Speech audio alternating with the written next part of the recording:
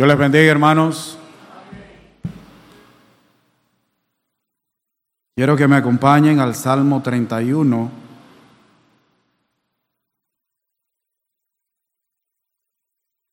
Porque por la gracia de Dios, de allí se va a estar predicando, va a ser la predicación. Salmo o libro de Salmos, capítulo 31.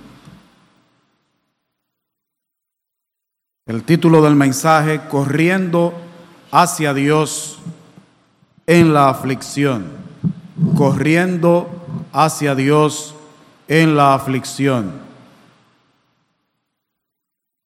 A diferencia de lo que muchos predican, enseñan y pregonan, la vida cristiana no está exenta de problemas, de situaciones difíciles, circunstancias molestas, momentos dolorosos. En el Salmo 31, David fue usado por Dios para escribir sobre la realidad que él enfrentó varias veces con respecto al tema de la aflicción, el dolor, el sufrimiento. En este salmo y un grupo de salmos que quizás a la gente no le gusta mucho leer porque trata de un tema negativo como el sufrimiento, el dolor, lo que molesta. Por ejemplo, el Salmo 71, los primeros 3 versículos son muy parecidos, casi iguales a los primeros versículos del Salmo 31. Nosotros vemos la realidad del sufrimiento y la aflicción del justo. Por ejemplo, versículo 7, Salmo 31, versículo 7, que dice el salmista: me gozaré y alegraré en tu misericordia, porque has visto mi aflicción. ¿Qué dice él que había visto el Señor? ¿Qué situación estaba pasando David? Aflicción. Y la palabra aflicción aquí es miseria, pobreza. Pero también dice el versículo: has conocido mi alma en las angustias. No dicen la angustia, dicen las angustias.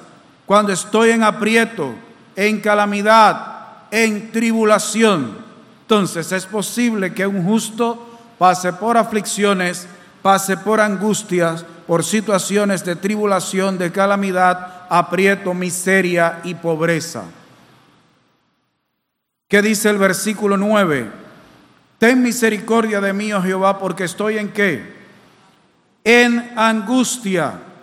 Se han consumido de tristeza mis ojos, mi alma también y mi cuerpo. ¿Y qué dice el mismo versículo 10? Porque mi vida se va gastando de dolor y mis años de suspirar, dolor, tristeza, congoja. Es posible que el justo pase por momentos de aflicción. Y de ahí surge la pregunta: ¿cuál de los que está aquí en esta mañana nunca ha pasado por momentos de aflicción, de tristeza, de dolor, de sufrimiento? Todos hemos pasado, y de hecho alguno en esta mañana puede estar en una situación de esas. Y nosotros podemos buscar en toda la Biblia, desde Génesis, desde el mismo primer libro de la Biblia hasta el Apocalipsis, y vamos a ver que los justos, los santos, no solo individualmente, sino como grupo, aún las iglesias pueden pasar por momentos dolorosos, tristes, de angustia, de aflicción.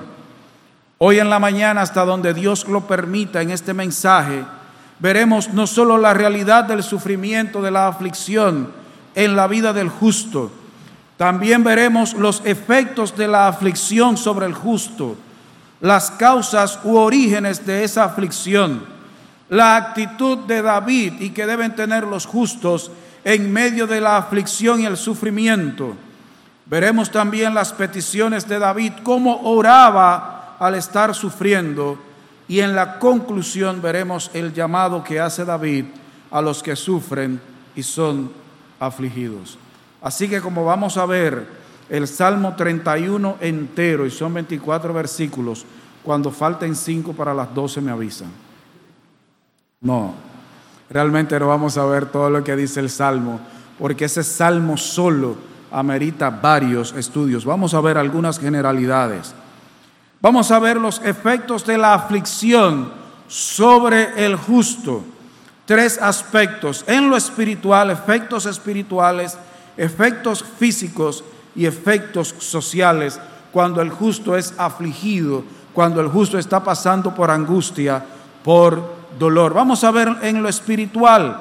Versículo 9 dice: ten misericordia de mí, oh Jehová, porque estoy en angustia. Se han consumido de tristeza mis ojos, mi alma también y mi cuerpo. ¿Qué produce aquí? Tristeza. Algunos dirían, bueno, pero eso tiene que ver con la parte psicológica, eso es espiritual. Tristeza, aflicción, dolor, pesar. Esa es una de las consecuencias que en lo espiritual puede tener la aflicción, el dolor. Y eso es lo básico. Todo el que pasa por problemas, situaciones dolorosas y difíciles, la tristeza es una de las primeras cosas, si no la primera. Pero aquí dice: se ha consumido de tristeza mis ojos, mi alma también y mi cuerpo. ¿Ve? El alma está triste, y de hecho el alma es la que expresa las emociones, aunque se puedan reflejar sobre el cuerpo. Pero fíjese lo que dice el versículo 10: porque mi vida se va gastando de dolor y mis años ¿de qué? De suspirar. Suspirar aquí significa gemir. Va acompañado de la tristeza. ¿Cuántas veces usted o yo hay momentos que hemos dicho, que hemos exhalado, o simplemente nos queda? Hemos tenido que respirar hondo, hemos exhalado el aire que nos queda dentro. Gracias a Dios que no ha sido nuestro último suspiro. Pero también dice: se agotan mis fuerzas a causa de mi iniquidad, y mis esfuerzos y mis huesos se han consumido. ¿Cómo se sentía David? Él se sentía agotado, pero este no era un agotamiento meramente físico, era también espiritual. Él se sentía desmayar, tambalear, tropezar. Él se sentía consumido, gastado, que ya no daba más. Esas son consecuencias del dolor, de la tristeza, de la aflicción. Suspirar, sentirse agotado, que tropieza, que desmaya, que se tambalea, que se consume, que se gasta, que ya no da más, que hasta ahí es que se llega. ¿Qué dice el versículo 13? Porque oigo la calumnia de muchos, el miedo me asalta por todas partes. ¿Qué decía David? Que sentía miedo. En algún momento David había llegado a sentir terror, pavor, y eso no le hacía a un hombre justo. Claro que sí, lo que le hacía era un ser humano pecador. Pero él dice que sentía miedo, terror, pavor. ¿En algún momento usted no lo ha sentido así aún siendo cristiano? Sea honesto, sí, nos hemos sentido así en algún momento. Hemos sentido miedo.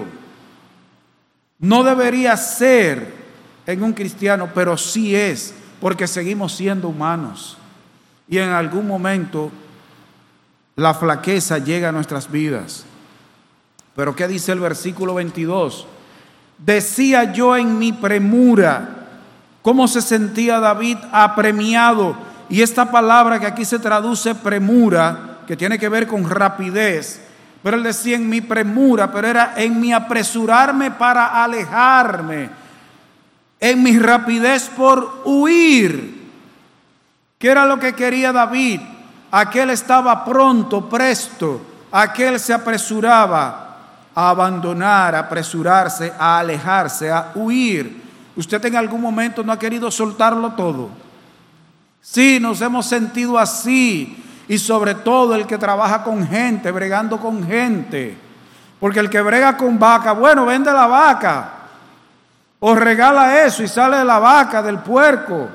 O tumba lo que haya sembrado. Pero hay momentos en que nosotros hemos querido huir. Y de hecho hay personas que han logrado hacer eso. Hay personas que han huido, que lo han soltado todo. De hecho, en mi familia hubo alguien que tuve que llamarle en días pasados porque quería hacer eso, abandonar todo, abandonar trabajo, abandonar a la familia, irse lejos Y aún los cristianos podemos sentirnos así. David no era cristiano, pero era un hombre de Dios, era un hombre justo. Pero ¿qué dice el mismo versículo 22? Cortado soy de delante de tus ojos. ¿Cómo se sentía David? Cortado de delante de los ojos de Dios, como que Dios no lo estaba mirando. El mismo Señor Jesucristo, cuando estaba en la cruz, como dijo: Dios mío, ¿por qué me has abandonado? De hecho, al Señor Jesús, el Señor, Dios el Padre, sí le dio la espalda, porque Él estaba cargando el pecado de todos nosotros. Pero nosotros en algún momento hemos sentido como que Dios no sabe por lo que estamos pasando, que Dios no nos está mirando, que el rostro de Dios está lejos de nosotros. Y David se sentía así: cortado soy de delante de tus ojos. Es como que yo no existo para Dios. No era la realidad, pero David se sentía así. Esos son efectos espirituales: tristeza, suspirar, sentirse agotado, consumido, miedo, premura, presuroso para alejarse y sentirse como que está cortado de delante de los ojos de Dios.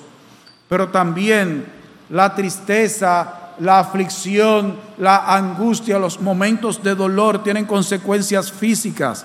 El mismo versículo 9 que dice: se han consumido, no solo la tristeza, él la sentía, sino consumido de tristeza. ¿Y qué dice él que estaba consumido de tristeza, aparte de su alma? Mis ojos y mi cuerpo.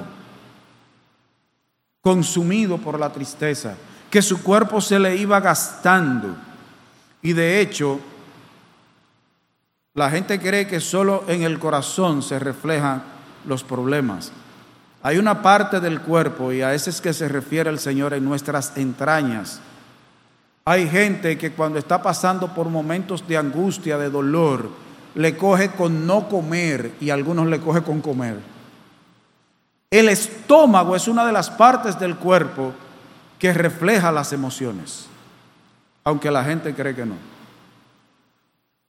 Hay gente que no quiere comer, que se siente desfallecer. Hay gente que se le hinchan los ojos, se le ponen rojos, se le brotan los ojos, y aún el cuerpo se consume, se siente desfallecer, producto de la tristeza. Hay consecuencias espirituales, hay consecuencias físicas, producto de la angustia, de los momentos de aflicción. ¿Qué dice el versículo 10? Porque mi vida se va gastando de dolor. Él decía: la vida, yo me siento morir. Yo me siento morir. Se sentía sin fuerzas. Sus huesos. Yo le decía ahorita cuando venía para el templo al hermano Amos, le digo que hay un problema. Que yo me pienso joven, pero mi cuerpo me está diciendo que no. Pero ya eso es producto de la edad, pero hay gente que se siente vieja. Usted no ha visto gente que se avejenta por los problemas. Hay gente que dice que le han salido canas, le dice: producto lleno de canas, dice: esos son los problemas. Hay gente que se siente como menos de lo que es. Hay consecuencias físicas, los ojos, el cuerpo, los huesos, se siente consumido, gastado. Realmente hay personas que producto de los problemas se ven más viejos. Usted no ha notado que hay gente que usted mismo, después que vienen a los pies de Cristo, usted le dice: pero tú como que te ves más joven. Yo se lo he dicho a algunos hermanos. Hay hermanos que después que están en Cristo se ven más jóvenes que cuando llegaron a los pies de Cristo. Y parece una contradicción, pero es que llegaron gastados. Pero también hay un elemento, hay efectos en lo social, en las relaciones con los demás. ¿Qué dice el versículo 11? De todos mis enemigos soy objeto de ¿qué? De oprobio. Él se sentía afrentado, sufría el oprobio de los enemigos, injuriado, avergonzado. ¿Y qué sigue diciendo? Y de mis vecinos mucho más. Óigame, no solo los enemigos de David le causaban oprobio, no solo ellos lo afrentaban, lo injuriaban, lo avergonzaban, hasta los vecinos de David, dice mucho más. Y a veces es más doloroso la afrenta que te produce el cercano a ti que un enemigo declarado. De hecho, cuando alguien a quien nosotros apreciamos, cuando alguien que es cercano a nosotros nos avergüenza, nos causa oprobio, lo sentimos más que el que es nuestro enemigo declarado. Nos afectan ambos, pero ese cercano lo sentimos más. ¿Qué dice el mismo versículo 11? Y el horror de mis conocidos se espantan de mí, mis conocidos me tienen miedo, me tienen terror. Y fíjese lo que dice al final el versículo 11, los que me ven fuera huyen de mí. Aún los cercanos a David huían de él, se alejaban. Esa palabra huir también significa se alborotan, se espantan. Cuando la gente me ve, cuchichea de mí, habla de mí, me causan vergüenza. Mis vecinos sienten horror, los conocidos míos huyen de mí. No sé si a usted le ha pasado. A mí en lo particular no me ha pasado. Pero yo sé de gente aún cristiana que hay gente que le deja el limpio cuando están pasando por situaciones difíciles. Y David se sentía así, que la gente como que huía, la gente le dejaba el limpio. Hay una expresión, ponían pies en polvorosa. Lo que dejaban era el polvo cuando lo veían. Yo me he dado cuenta, de hecho, aquí yo he visto, aún en el templo yo he visto que hay hermanos que en algunos momentos lo han dejado solo en la fila en que están. Yo no sé si a usted le ha pasado, a mí no me ha pasado, pero yo sé que a otros, aún sus conocidos, le sacan el pie. Y si es una persona que está en una posición de autoridad y cae en desgracia, usted sabe por qué hay presidentes que no se atreven a decir que no se van a repostular para otro periodo, porque le dejan el limpio, los allegados, la gente del partido, los que están con él en el gobierno, lo dejan solo. Abraham Lincoln hablaba de la soledad del poder. Hay gente que siente que huyen de ellos, lo afrentan, se horrorizan. Mire, por ejemplo, cuando alguien que está en una conocido lo ligan con el narcotráfico, le dejan el vacío. Pero ¿qué dice el versículo 12? He sido olvidado de su corazón como un muerto. Me tratan como que yo no existo. Ya ni se acuerdan de mí. Eso sí me ha pasado. Inmediatamente yo salí de la televisión.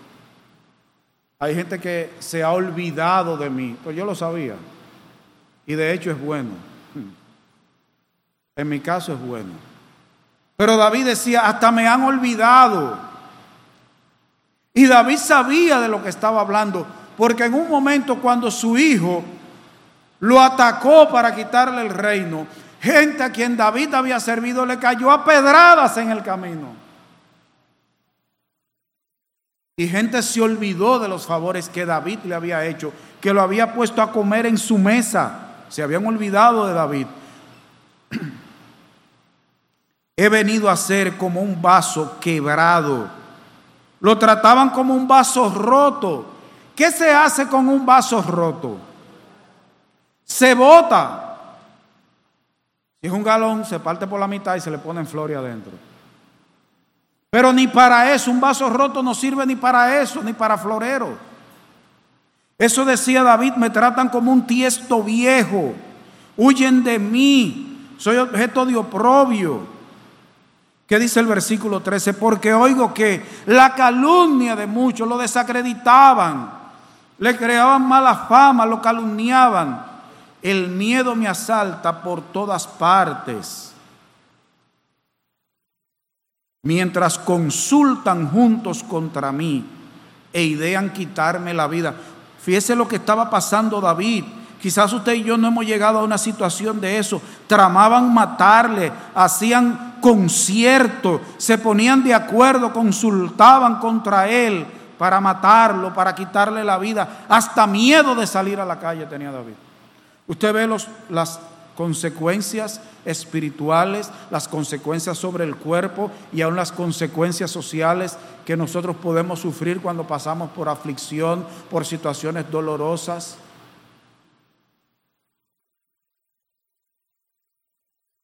No todos estos efectos vendrán juntos o en cada situación que enfrentemos, pero es posible que vengan esos efectos espirituales, físicos, sociales, y debemos estar apercibidos, preparados.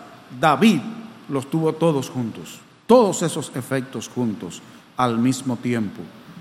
Ahora, aquí nosotros vemos el origen, dos orígenes y causas de las aflicciones, de las situaciones de dolor en nuestras vidas, del sufrimiento de otros. ¿Qué dice el versículo 4? Sácame de la red que han escondido para mí. ¿Quién? El otro. Otros han escondido redes para mí. Querían atraparlo, querían entrampar a David. Versículo 15. En tu mano están mis tiempos. Líbrame de la mano de mis enemigos y de mis perseguidores.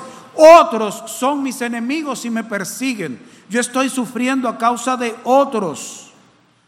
Su poder, su mano. Mano aquí significa poder.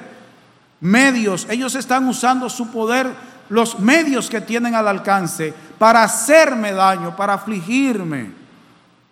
El versículo 20.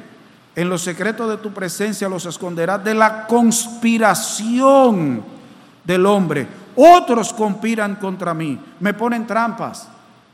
El origen, David decía, son otros, los demás. Pero no solo los demás pueden ser causa de nuestro sufrimiento, como no lo fue solo en el caso de David, en el nuestro tampoco. Muchas veces el sufrimiento, las situaciones de dolor son causadas por otros. Pero David decía algo y él mostró su honestidad en esto. ¿Qué dice el versículo 10? Al final. Bueno, vamos a leerlo entero. Porque mi vida se va gastando de dolor y mis años de suspirar. Se agotan mis fuerzas. ¿A causa de qué? De mi iniquidad. Y mis huesos se han consumido. Las situaciones dolorosas, las aflicciones, pueden venir a causa del pecado de otros contra mí, pero también a causa de mi propio pecado. Eso es lo que está diciendo David. Y en eso nosotros somos muy deshonestos. David fue honesto en eso. Debido a mi perversidad, a mi maldad, a mi pecado, a que moralmente yo no soy bueno, estoy siendo afligido, decía David. La aflicción, el dolor puede venir por causa de otros contra mí, pero por causa del mismo pecado mío. Las aflicciones pueden venir a tu vida porque otros te la causan, pero también tu propio pecado. Y nosotros somos tan deshonestos que aun cuando Dios nos confronta con su palabra, decimos sí, pero es que ellos... Yo no te voy a decir que es mentira eso que tú estás diciendo. Yo sé que yo lo hice mal, pero él... No, yo te estoy hablando del tuyo. A él hay que hablarle del de él.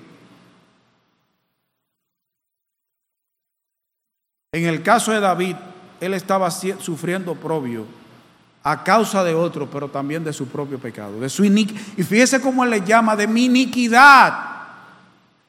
No solo que yo hice algo malo, dijo David, mi iniquidad. Iniquidad es una maldad en grado sumo, grande.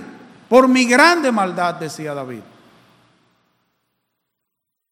Y en muchas ocasiones, Dios permite que otros nos causen oprobio, que otros nos causen sufrimiento y dolor por nuestro propio pecado. Dios usa el mal que el otro quiere hacer porque nosotros estamos en pecado y Dios quiere que nos volvamos a Él. Se da esa situación. Es bueno notar la honestidad de David, que no solo culpa a otro de sus problemas, sino que también reconoce que él puede ser el causante de sus dolores o el responsable de su actitud frente al problema, frente a la aflicción. Ok, yo puedo estar pasando por una situación dolorosa, pero también yo soy responsable de si peco en medio de esa situación. Yo soy el responsable de cómo respondo ante el sufrimiento y el dolor que me causan otros o mi propio pecado.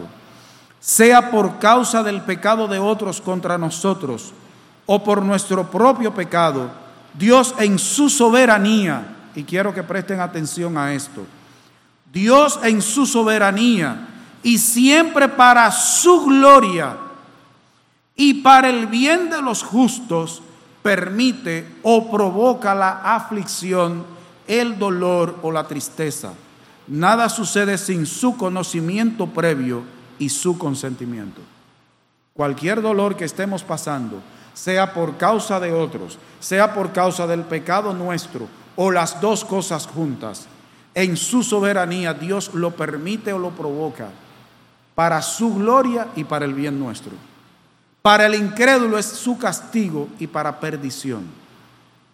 Para los justos, y en este caso los cristianos, porque aquí está hablando en el entorno del Antiguo Testamento, pero para nosotros los cristianos siempre es para su gloria y el bien nuestro, aunque no lo veamos así. Hago esa aclaración por si acaso. Ahora, ¿cuál era la actitud de David para con Dios en medio de la aflicción y el sufrimiento? ¿Cómo reaccionaba David en medio de esta situación que le causaban otros y su propia iniquidad? Él decretaba, declaraba, demandaba, arrebataba su bendición de mano del diablo, le hizo un salmo al diablo diciéndole: yo te arrebato mi bendición. Porque eso es una inconsecuencia. Una gente que dice que es cristiana y canta una canción hablando con el diablo, yo no entiendo eso. Yo te arrebato, eso es hablando con Satanás que está. Igual que lo de yo te extrañaré es un vivo hablando con un muerto. Yo no entiendo eso. Eso no es bíblico. Yo te extrañaré. Hermanos, óigame, hermanos, no juren, pero prometan que cuando yo me muera no van a permitir que pongan esa canción. ¿Cuál era la actitud de David con respecto a Dios? Porque esto hay que ponerlo claro, hermanos. Nosotros a veces cuando estamos en situaciones dolorosas asumimos unas actitudes pecaminosas con respecto a Dios. Versículo 1. En ti, oh Jehová, he confiado. No sea yo confundido jamás. Líbrame en tu justicia. ¿Qué está expresando David aquí en medio de este salmo? Confianza en Dios. Confianza en Dios.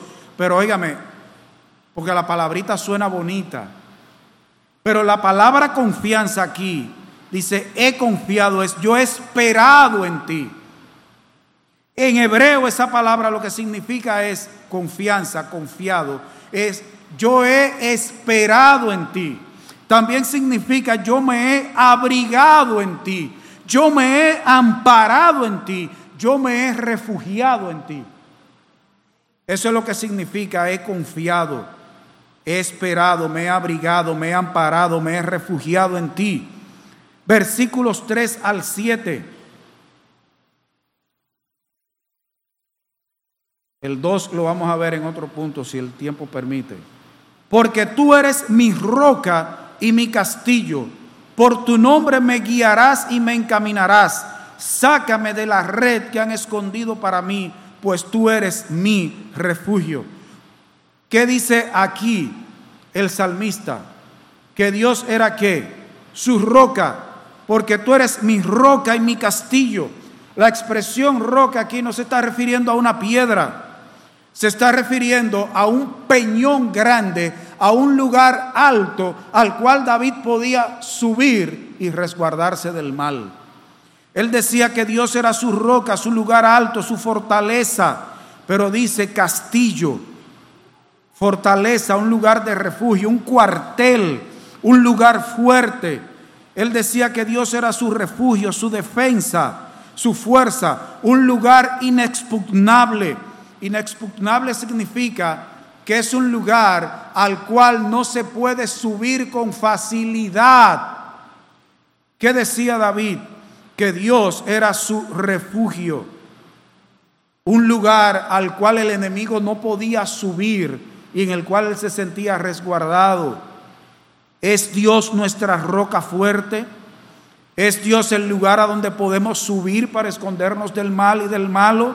¿Es Él nuestra fortaleza, nuestro cuartel donde podemos guardarnos?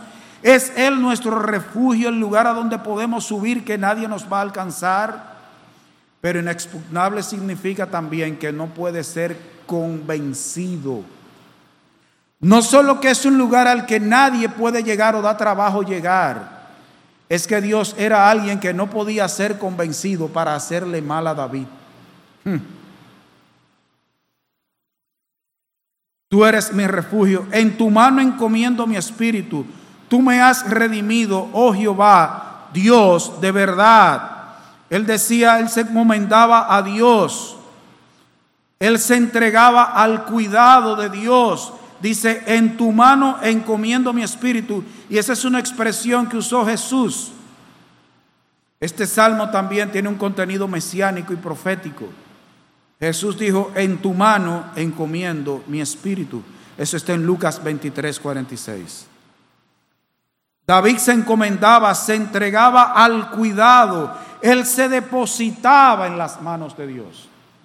No es que nosotros nos agarramos de Dios, es que nos entregamos para que sea el Dios quien nos agarre. No es lo mismo, parece lo mismo, pero no es igual.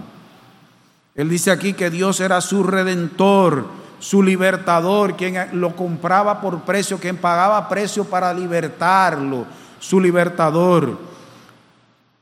Que sigue diciendo, aborrezco a los que esperan en vanidades ilusorias, mas yo en Jehová que he esperado.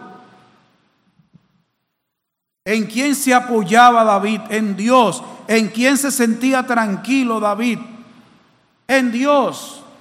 El cristiano puede tener paz, el justo puede tener paz, porque espera en Dios. Pero anteriormente, él está diciendo, aborrezco a los que esperan en vanidades ilusorias. ¿Sabe lo que él está diciendo? Yo aborrezco a los que acuden a la idolatría, a lo vacío, a lo que es solo una ilusión en lugar de en ti. Cualquier cosa en la que se refugie un cristiano que no sea Dios es un ídolo, sea lo que sea, aún la iglesia. Aún la iglesia. ¿Y qué decía él?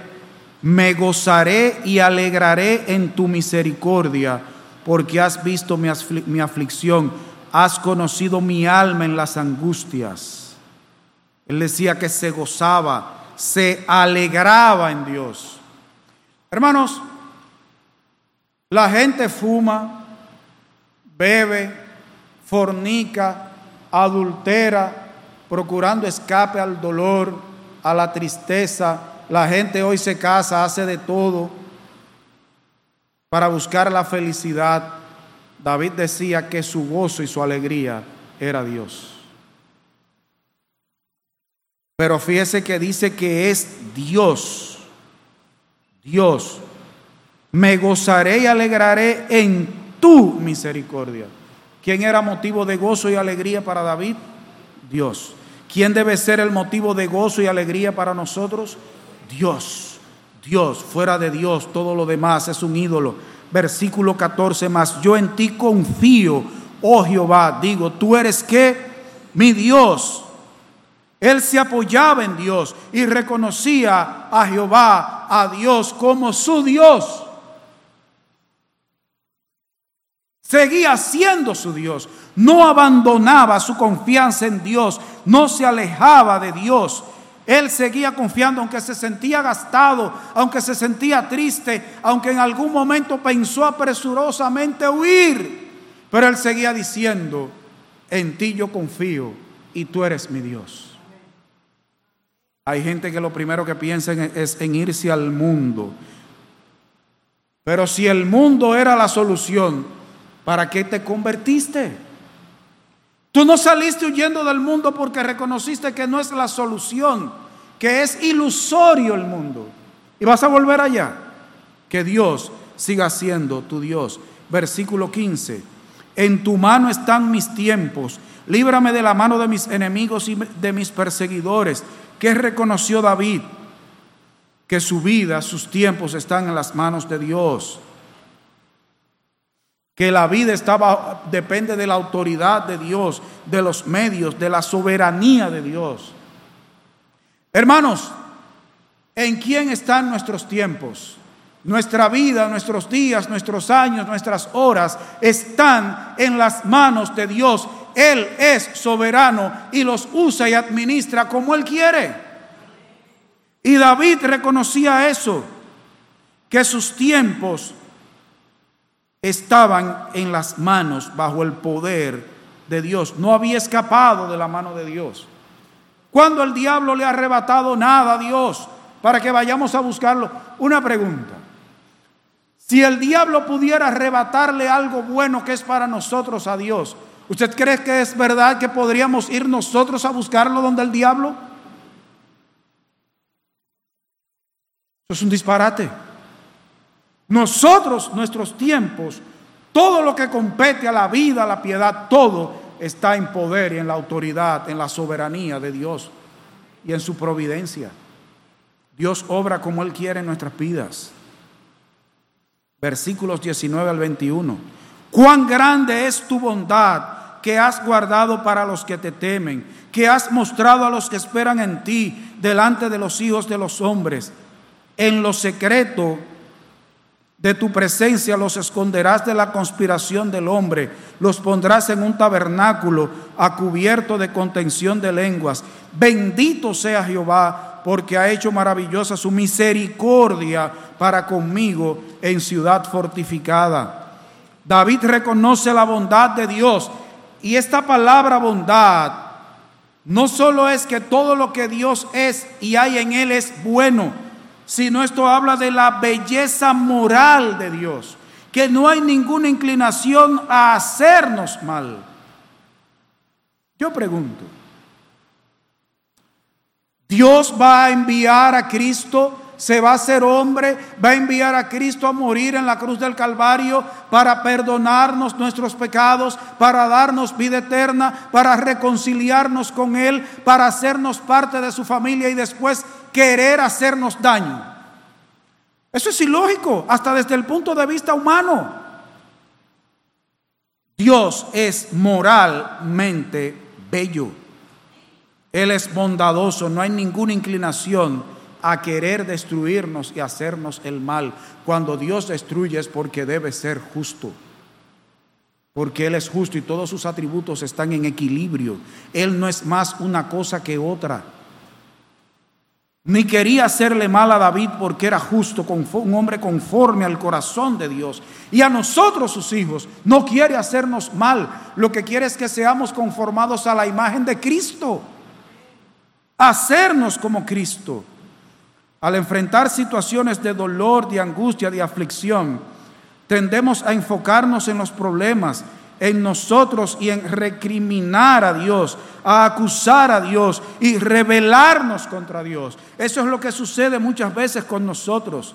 David en algún momento sintió que Dios lo había abandonado, pero de todos modos se enfocó en Dios y en su relación con Él. Mostró que dependía de Dios y que estaba sometido a Dios y que solo Dios era su refugio y el único que le podía dar seguridad. Nosotros hoy en día, en lugar de acudir a Dios, queremos usar nuestros propios medios. Y eso es imposible. Nuestras vidas no están en las manos de nosotros, están en las manos de Dios. No pensemos nunca en arrebatar nuestras vidas, lo que somos, lo que debemos ser y hacer de las manos de Dios. Lo primero es que es imposible. Y lo segundo, si fuera posible, sería el disparate más grande que podríamos hacer. Nuestra vida nunca está mejor que en las manos de Dios.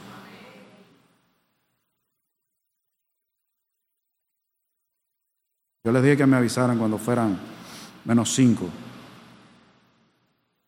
peticiones de David al estar sufriendo o afligido. No solo la actitud para con Dios, sino cómo oraba David en medio del sufrimiento, de la aflicción, del dolor. ¿Qué dice el versículo 1? ¿Cómo oraba él? No sea yo confundido jamás. Líbrame en tu justicia. ¿Qué le pedía David a Dios? No me dejes nunca estar confundido. No me dejes nunca estar desilusionado de ti, avergonzado de ti. Wow, qué tremenda petición. Ser librado, guardado, salvado. Pero ¿a quién acudía él para ser librado? A Dios. Pero fíjese que él dice, no sea yo confundido jamás. No dejes que se nuble mi entendimiento.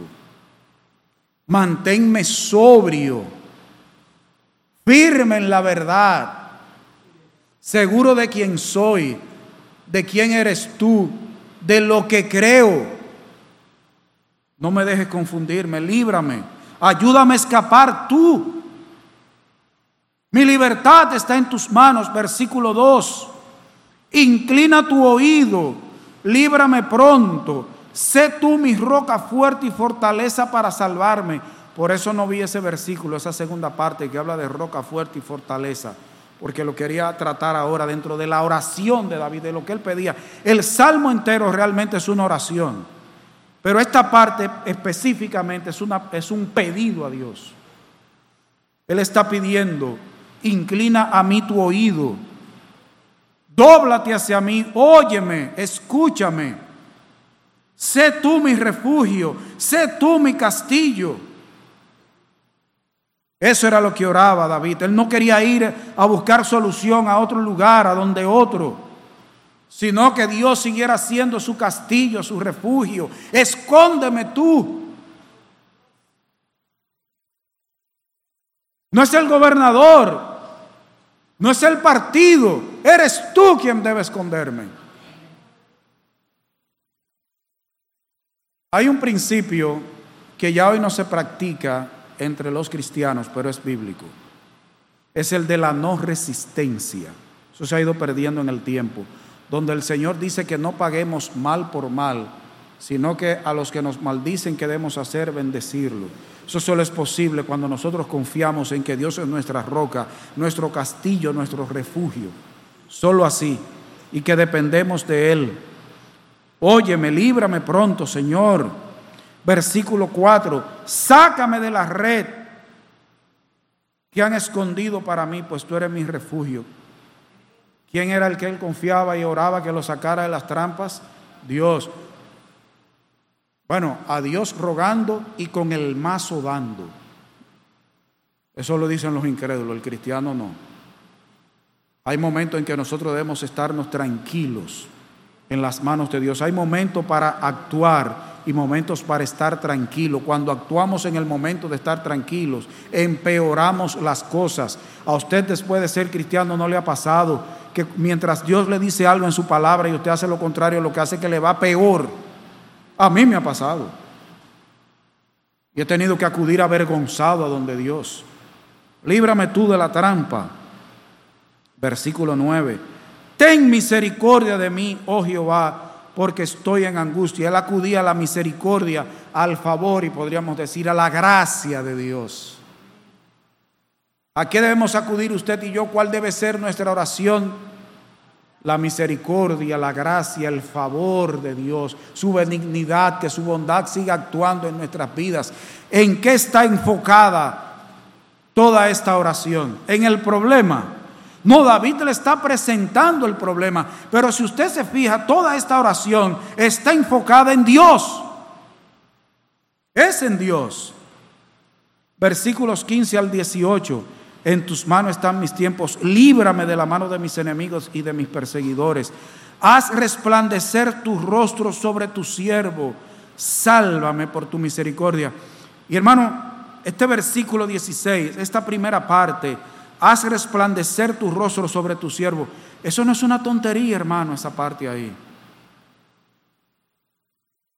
Él está pidiendo ver el rostro de Dios, el brillo de Dios. ¿Y sabe lo que es eso? El rostro de Dios, el brillo de Dios, la luz de Dios, la gloria de Dios. David lo que estaba orando era, en medio de todas esas situaciones, muéstrame tu gloria, muéstrame tu brillo, muéstrame tu luz, lo radiante que es tu rostro.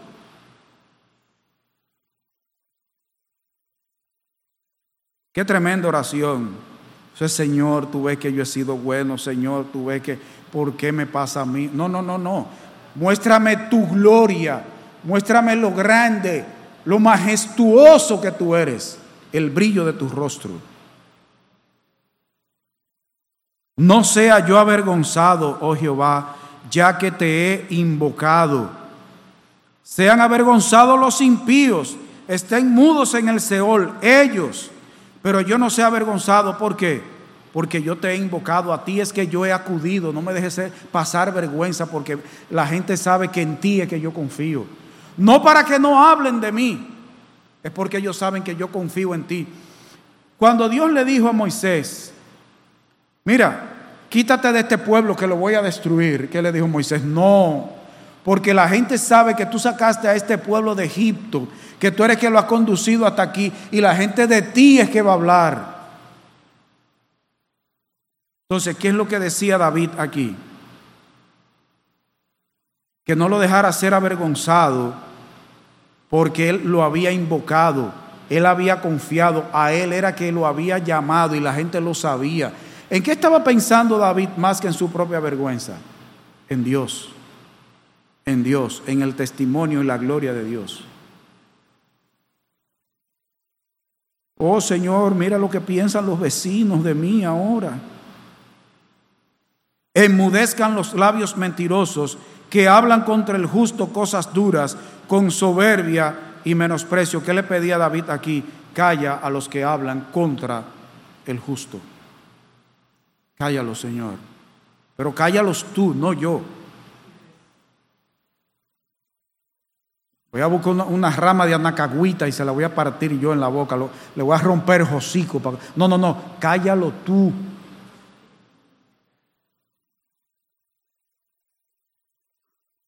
Yo no quisiera ver nunca un cristiano arrastrándose en una calle, dándose golpe con hermano. No, cállalo tú.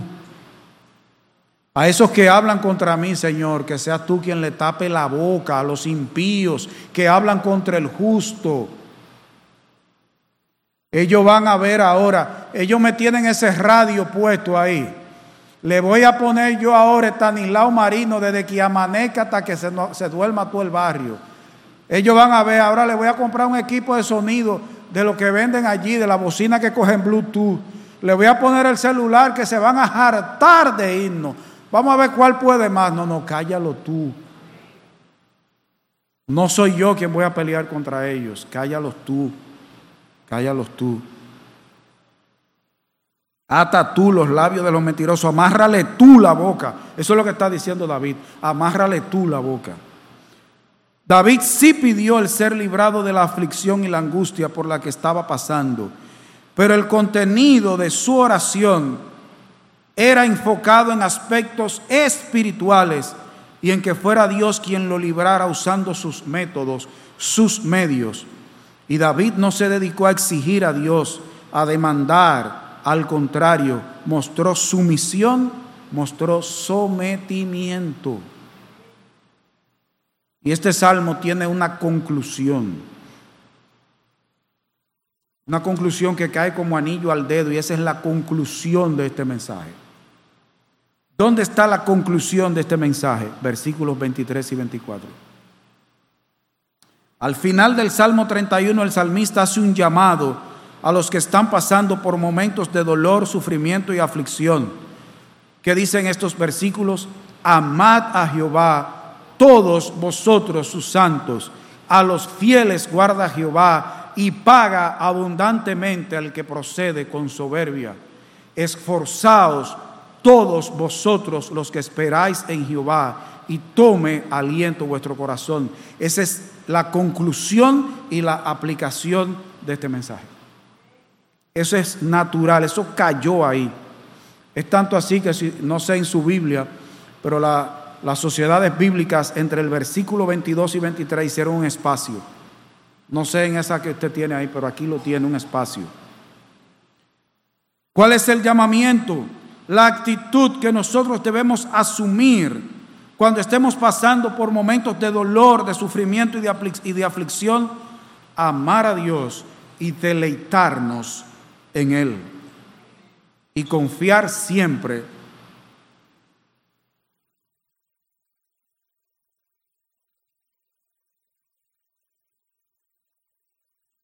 ustedes me conocen, soy llorón. Esto me emociona.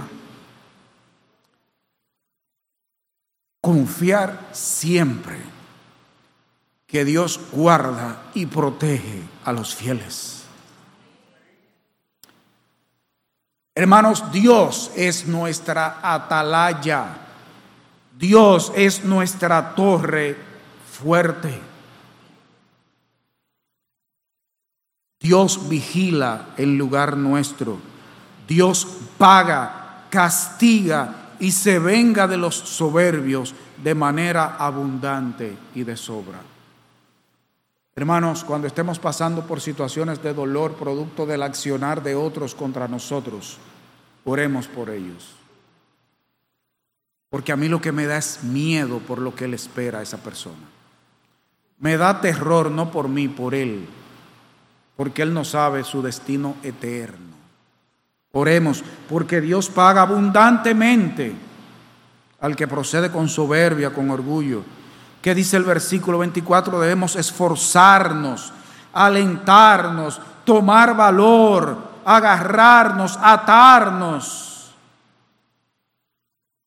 Los que esperáis en Jehová, tomar aliento, afirmarnos.